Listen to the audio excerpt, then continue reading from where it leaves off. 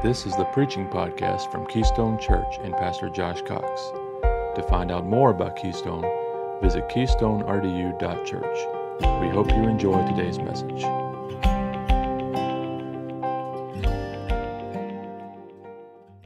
I hope you appreciate the fact that we do work systematically through books of the Bible, through the verses themselves. Not a lot of churches do that. A lot of churches, it's very topical. And there's nothing wrong with a topical message. Today is somewhat topical, but the amount of Bible we get is big, and that's good, and we need it. And one thing I wanted to mention is in one of the epistles, Paul says, "Let him that is taught in the word communicate all good things unto him that teaches."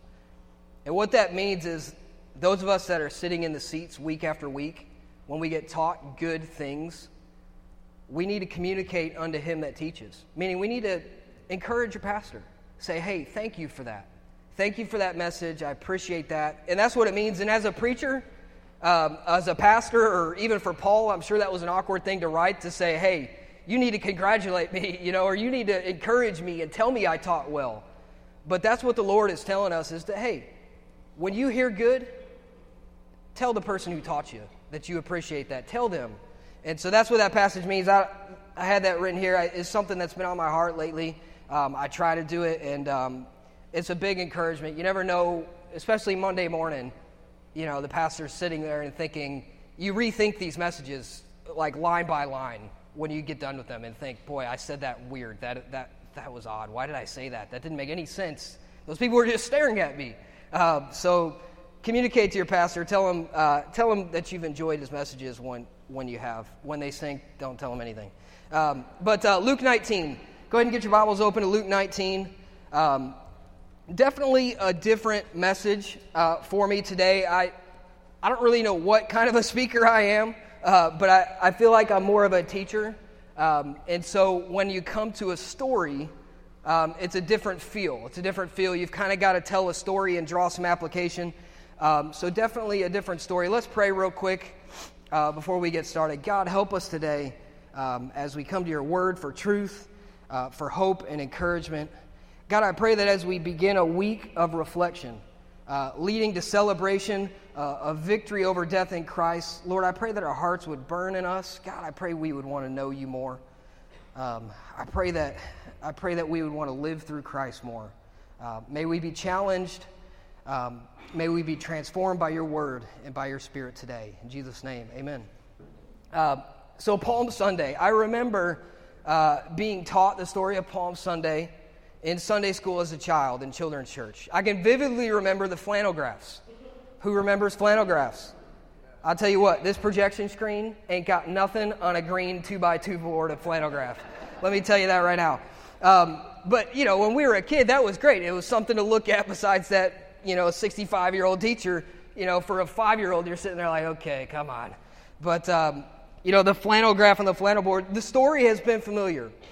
When Josh initially asked me to preach this, I was a bit unsure, about the story and thinking, okay, what am I going to talk about? What truths are there? But as I began really studying this and diving into the passage, God really began working on my heart. And, I'm confident that he has something for us today. So today we're going to talk about the elements of Coronation Day, At Queen Elizabeth's coronation, the royal regalia was staggering. There was no expense spared. The events of the day were filled with celebration, dignitaries, and royalty.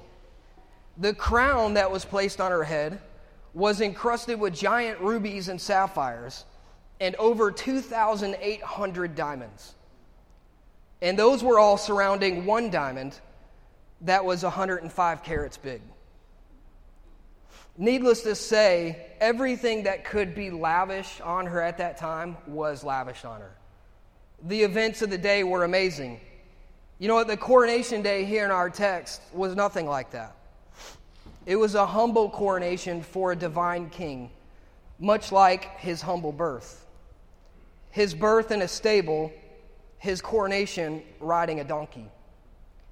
His birth attended by shepherds, one of the lowest occupations that you could have in that time.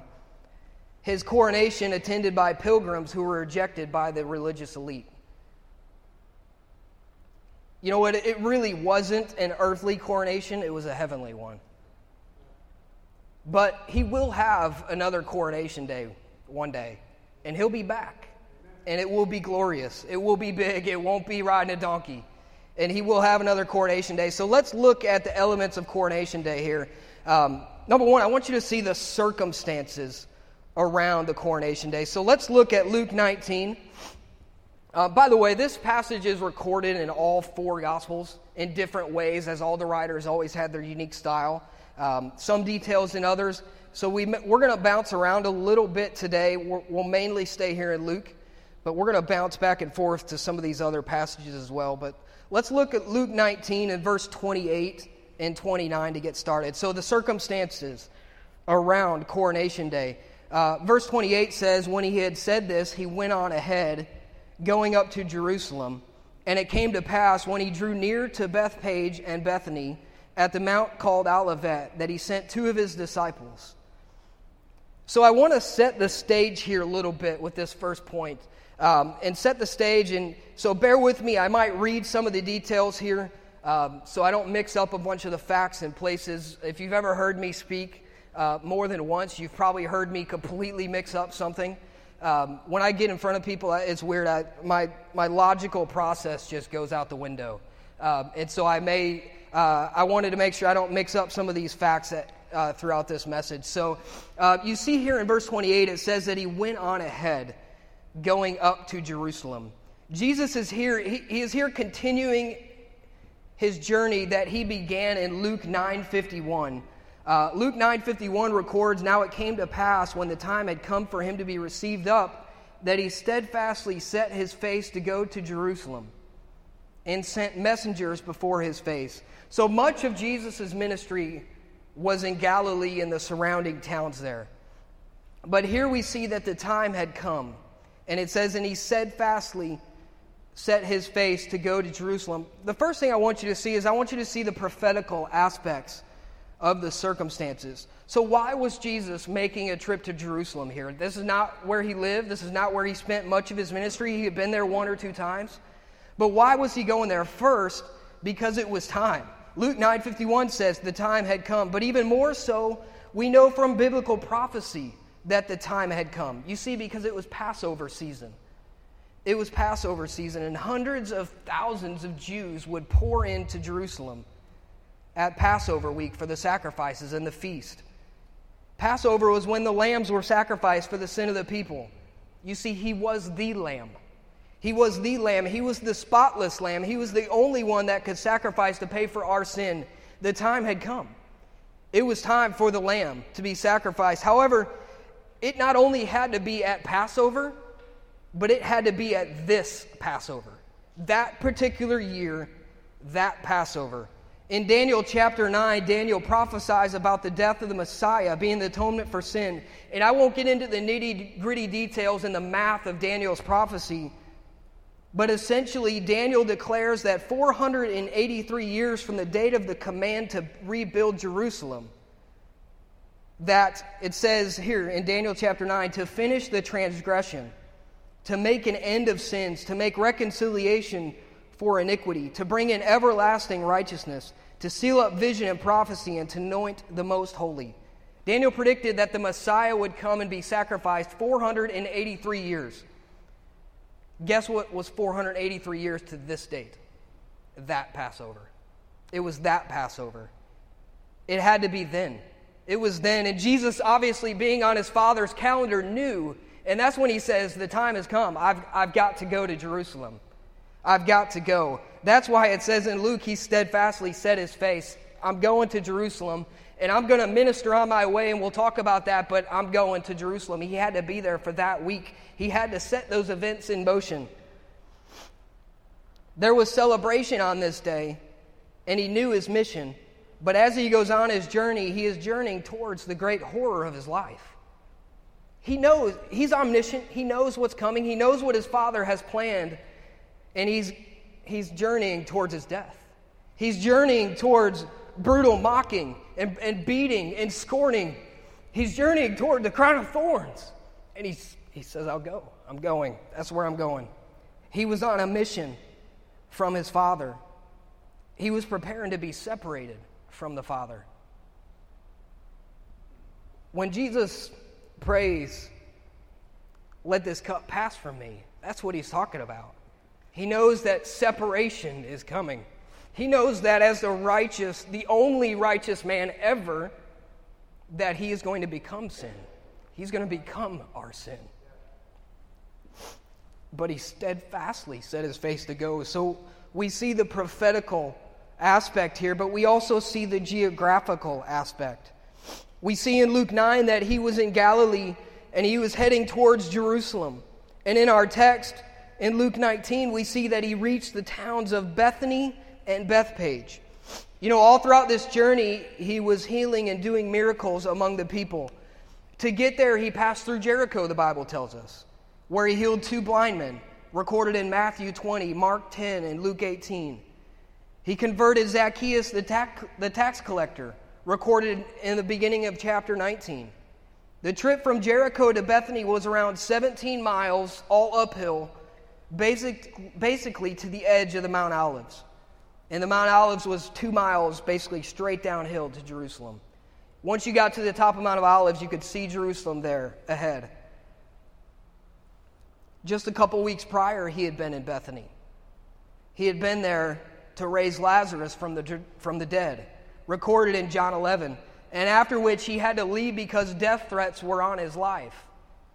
Why did he have to leave then? Because it wasn't time for him to die. He had timing, and it wasn't right then. He had to leave. And he comes back. In John 12:1, we see he returns to Bethany. And John 12:1 says that it was 6 days before the Passover. So this tells us of the timing. It tells us of where he was. So he gets there at the beginning of Passover week. What happens then? Mary anoints his feet, remember, with the costly oil? And what do some of the disciples say? Oh, that was a waste. Judas, mainly. Remember, he held the bag. He was the money guy. He was upset that she didn't give that money to the poor. Realistically, he probably knew what was coming, that he was going to be keeping money that he had stolen. But anyways, all that happens multiple times throughout these passages. Jesus had predicted his death. And multiple times it tells us that the disciples understood him not. They didn't catch it. They didn't catch any of what was actually happening. They were caught up in everything going on, and they didn't understand. It's 6 days before the Passover, according to John. The crowd of pilgrims is growing around him, and the miracles he was doing on his way were only adding to this crowd. Historians say that Jerusalem would swell to 2.5 million people at Passover. Many think that there were thousands and even hundreds of thousands were in this throng of people heading towards Jerusalem. So these were the circumstances around his coronation. We see that he had his mission, but on his mission, he never stopped ministering. He was doing miracles the whole way. You know what, for us, our mission on this earth is to glorify God. But while we're on that mission, let's not fail to minister to people. Look all around you. People are hurting. People are struggling. People need encouragement. They need the gospel. They need the gospel for salvation, but they also need the gospel to break free from the chains of sin that are on their life. You know, often we're too busy. You know, hey, I've got to get to church this Sunday morning. You know, I've got this. Well, you know, and then we segment. Let's not talk about that. I'm guilty of it too. We segment our lives, and this is church time, and this is secular time, and this is home time. We need to be a part of it.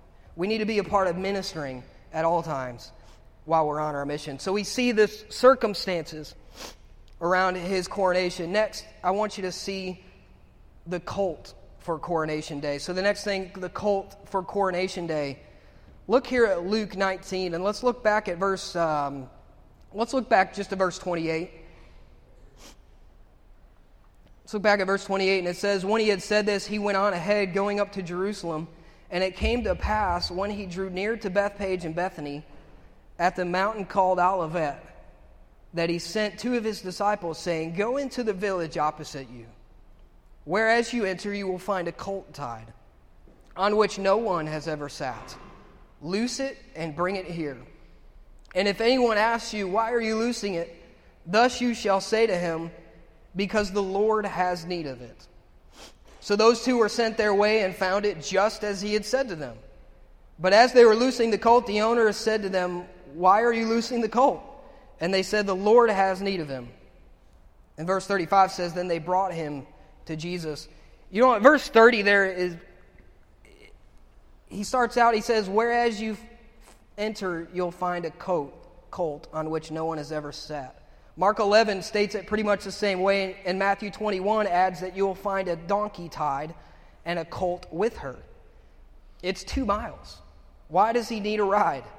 He's been walking everywhere previously. What's significant about this? That's because this is also a fulfillment of prophecy. This is also a fulfillment in prophecy. Look here, look up at the screen. I think we've got Zechariah 9:9 up there. You don't have to go back. It says, rejoice greatly, O daughter of Zion. Shout, O daughter of Jerusalem. Behold, your king is coming to you. He is just and having salvation, lowly and riding on a donkey, a colt, the foal of a donkey. So this was prophecy. Why else would you pick a donkey? Because this was prophecy. This is exactly fulfillment of that. What's significant about this donkey? In verse 30, the Bible tells us 2 things, and I think those 2 things tell us a lot about our Savior and about ourselves as well. First, it says that it's a colt, a young donkey. This is likely only a year or so old. Second, it says on which no one has ever sat. So we see not only was it young, but also that it was unbroken, had never been ridden on. I will not pretend to be a farm guy. I will not pretend that I know anything about riding horses or donkeys for that matter. But from what I've read, that an untrained donkey is like getting on a bucking bronco. That thing will go crazy. So why does he pick that? Our Savior, the King of Heaven, used a humble, raw, unrefined, unimpressive animal with nothing to offer for his triumphant entry into Jerusalem. You know what? Could we just submit to the fact that Jesus doesn't need our skills? He doesn't need our skill. He doesn't need our talent. He doesn't need our esteem and our self-worth. I don't need to be impressive, and you don't need to be refined. We say, well, I don't know if that's my calling. I don't know if that's my calling. I've never done that before. Well, neither had this colt. Neither had the colt. Never had anybody ride him before, but he carried the master. He carried the master. You know what? The colt's skill didn't matter. It didn't matter that it hadn't been broken in. It didn't matter that it was unrefined. Why? Because its creator was using it. Its creator was using it. The creator has use for you, despite how raw you are. Despite how unworthy I am, despite my inexperience, despite the lack of skill, the Creator had use for an unrefined colt, and the Creator has use for you. The Creator has use for you. You know the only thing He needs? Look back at verse 30 to 34 with me. Look back at a couple of these verses here. Sorry, I got to get back here. Verse 30. Go into the village opposite you. Notice the language that we're going to see repeated here multiple times. Go into the village opposite you, where as you enter you will find a colt tied, on which no one has ever sat. Loose it and bring it here. And if anyone asks, why are you loosing it? Some versions say, untie it. Thus you shall say to him, because the Lord has need of it. So those 2 went on their way and found it just as he had said to them. But as they were loosing the colt, the owner said to him, why are you loosing the colt? Like, untie it, loose it. Why does it repeat? You know, I don't know that this is intended here, but usually when the Lord repeats something multiple times in a row through Scripture, He's trying to teach you something. You know the only thing the Lord needs, because He doesn't need your skill, we already said that. He doesn't need our talent. He doesn't need our refinement. You know the only thing He needs you untied. He needs you untied. The colt is tied and records loose it or untie it multiple times. The only thing Jesus needs is for you to come to Him ready to be used for His purpose. That's the only thing He needs. Loosen the rope that is holding you where you are. Loosen it. Untie that rope. What is keeping you back from serving the Lord? What is keeping you back from glorifying the Lord fully? Whatever that is, untie it. Untie it. Let go. Whether that's shame, whether that's guilt, whether that's your past, whether that's a fear of just being saying the wrong thing or doing the wrong thing, whatever that situation is, whether it's painful memories or idols that you've built up. By the way, those are definitely ones you need to loose and get rid of. But those things that you've built up in your life that are keeping you from serving the Lord, untie them and just bring yourself to Jesus. That's the only thing he needed here with this colt. He just needed it brought to him. Jesus didn't need a skilled horse.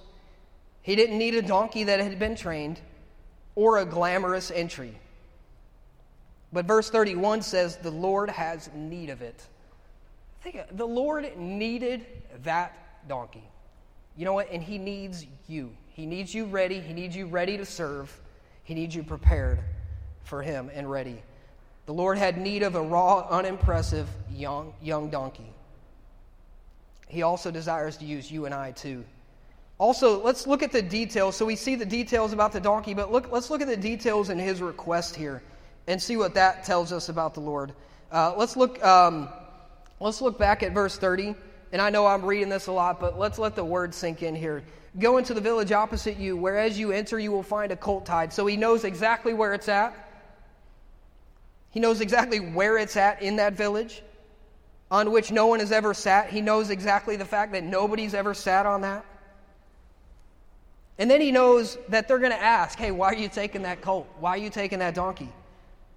The Lord knew all about this. You know what?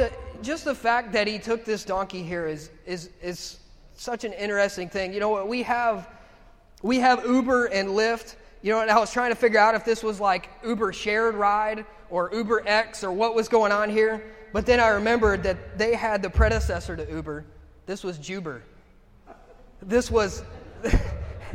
Sorry, that might take a second. But anyways, this was Juber. They grabbed a borrowed donkey and they went with it. Anyways, I had that joke in my head and I had to do it. But anyways, I apologize. Let's move on. Where it was going, and so he says he knew where it was, and that they find it tied. He'd never been there before. He had never been there. How would he know that donkey was there? How would he know the donkey would be tied? How would he know that it was a colt, but it was also with its mother, which I think it was Matthew or Mark records that the colt was with his mother too. He knew every detail about that colt. God knew every detail about that situation, down to what they'd find and how they'd find it. And he also knew what he needed. You know what? Can we stop for a minute and recognize that we have a detailed God? He knows every detail, every intimate detail of your life. He knows the tragedies that you came into, the tragedy you're yet to face. He knows. The trial that's coming, he knows that too. God is in the details of your life. He's never been surprised. He knows. Better than all that, he cares and he's interested. God is in the details, and he's got plans for you that you didn't know about. You can trust him. Just rest in the fact that God knows, and he already made plans for you. God knows. He knows about the sleepless nights. He knows about the child that you stress out about. Lord knows we're all there. He knows those things. He knows about the big test that's coming. He knows about the worries, about the stress you're having with family.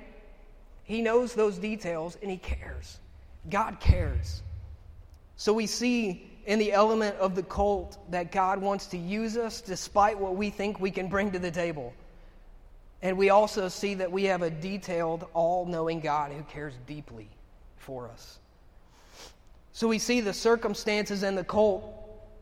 Next, I want to look at the crowd on Coronation Day. The crowd on Coronation Day. Let's look at verse 34 to 38 here. Luke 19:34.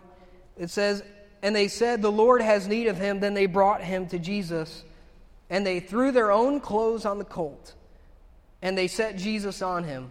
And as he went, many spread their clothes on the road. Then as he was drawing near the descent of the Mount of Olives, the whole multitude of the disciples began to rejoice and praise God with a loud voice for all the mighty works they had seen." I also want to look at John 12.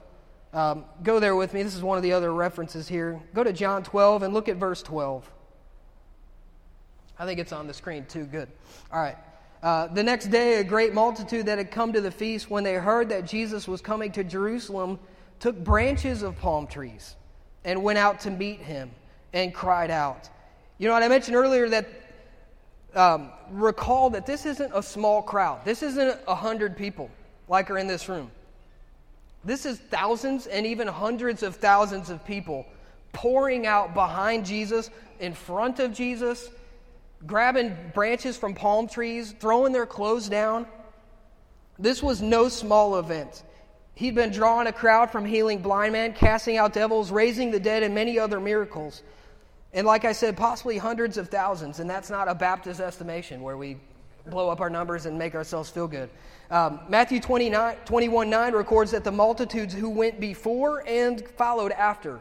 So this wasn't just some people following Jesus. This was just a massive crowd of people heading that 2-mile stretch down into Jerusalem.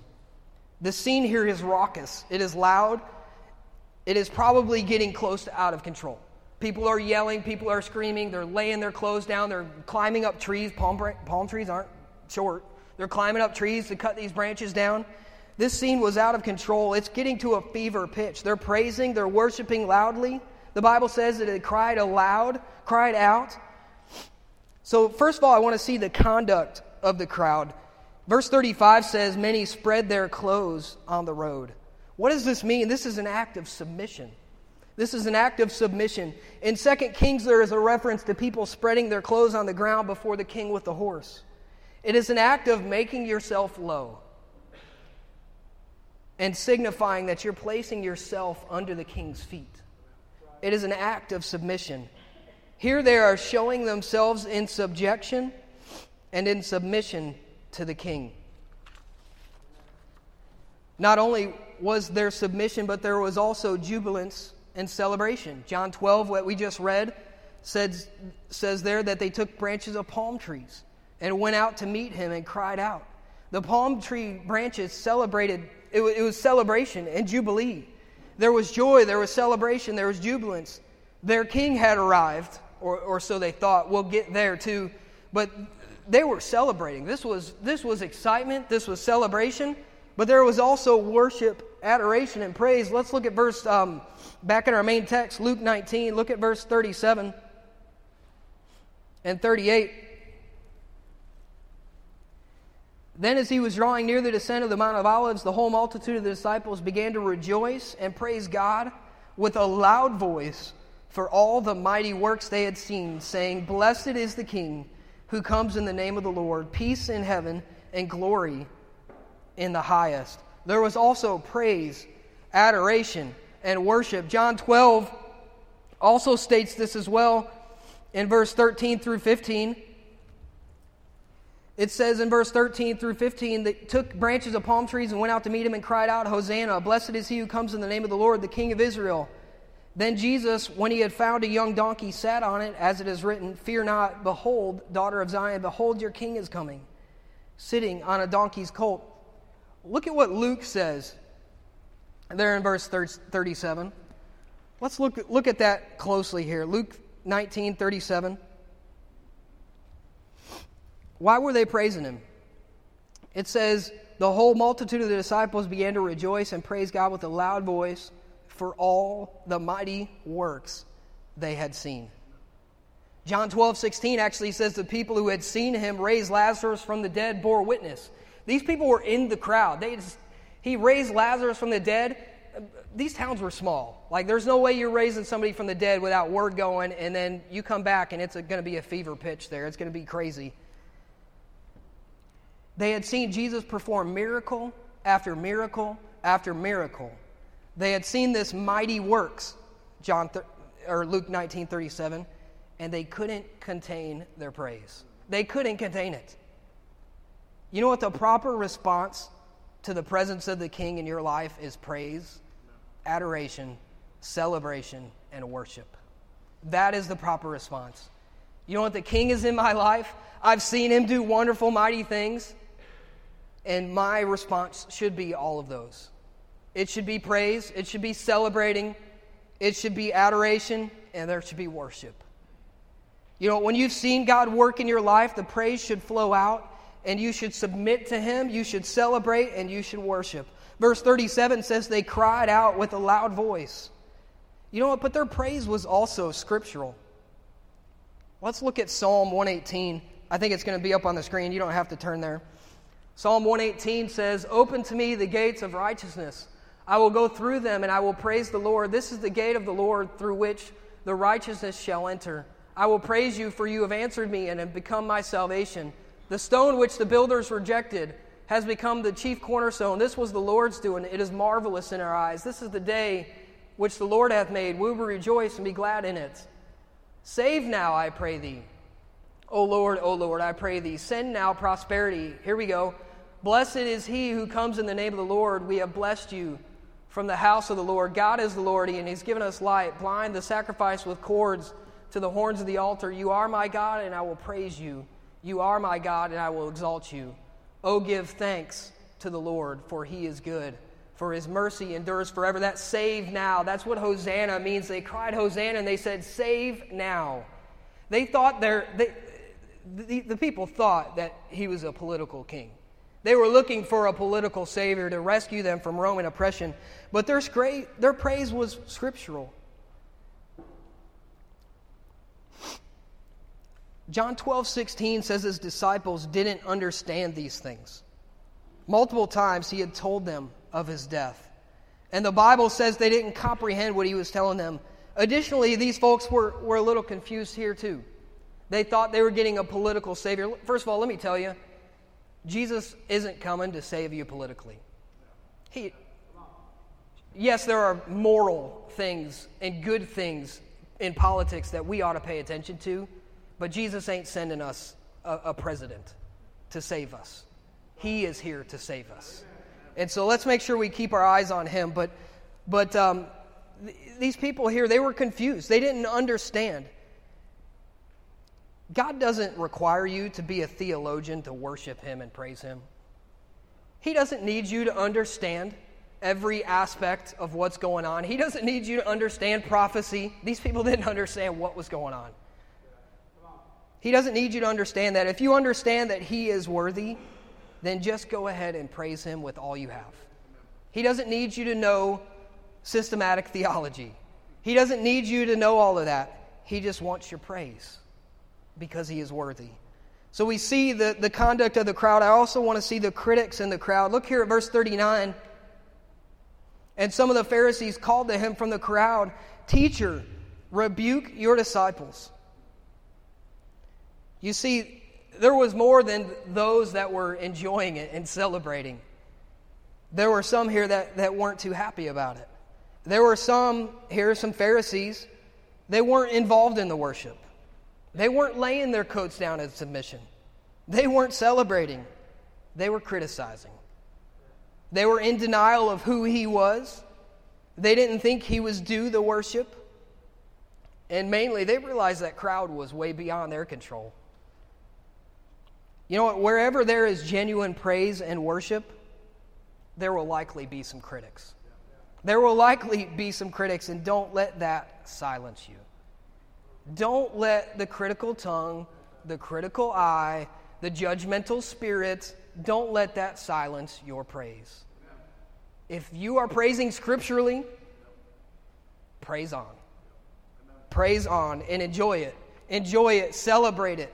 You know, wherever there is much being made of the Savior, if the crowd is big enough, there will be those who don't like what's happening. Don't let that distract you from your worship, because it wasn't for them anyways. It wasn't for them anyways. You weren't praising for their approval, so just enjoy it. Don't let it distract you. If your praise and worship is scriptural, pay no attention to the superficial that are casting judgment. Just praise the Lord. Whatever that is for you, if that's raising your hand, if that's both hands up because you actually put on your deodorant that morning, just praise Him. If that's like me, grew up very conservative music, very unlike what we have here, and sometimes your hand gets up and then you put it back down because you don't know what you're doing, just praise Him. Praise the Lord. You know, so we've seen the critics, but look at Jesus' response here. Look at verse 40. And it's funny that Josh is going to be in Habakkuk next week. We won't really dive into this, but this is a reference to prophecy in Habakkuk. It says, but he answered them. So he answers the critics, the Pharisees, and said to them, I tell you that if these should keep silent, the stones would immediately cry out.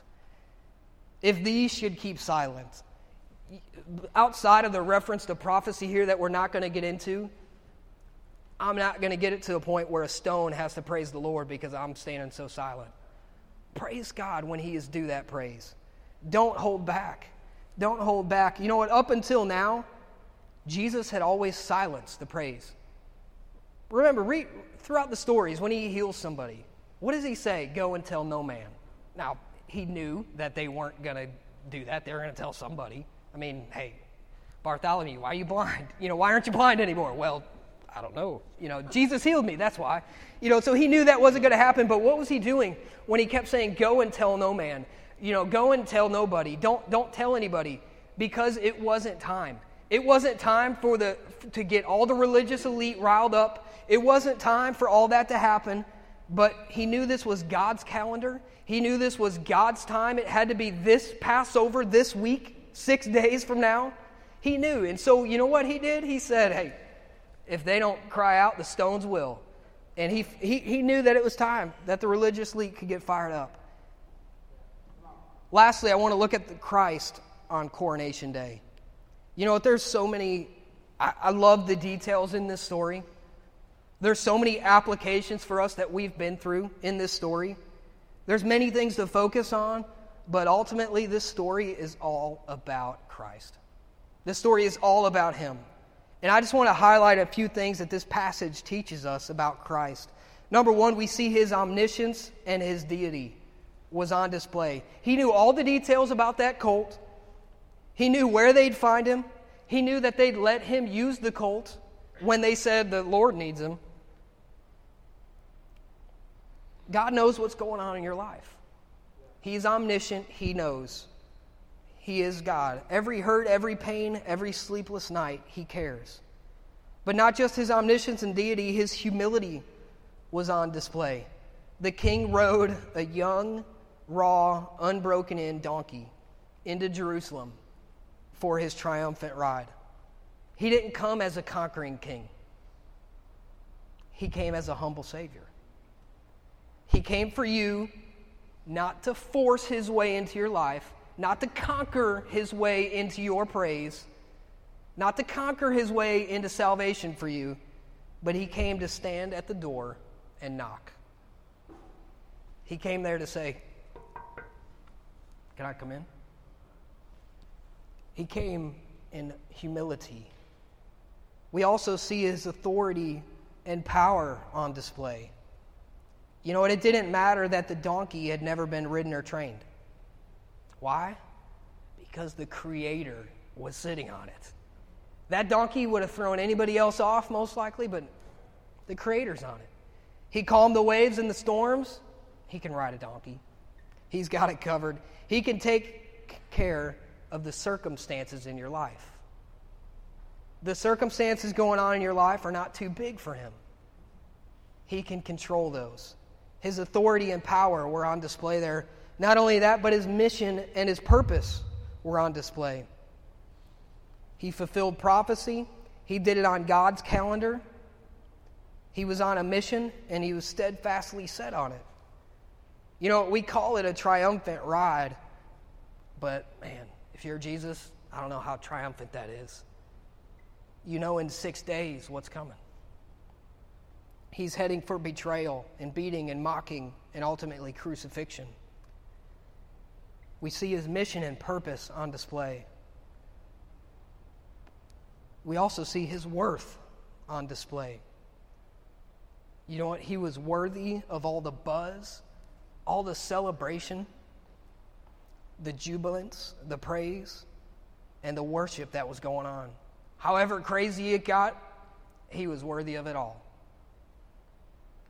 He was then, he still is now. He still is now.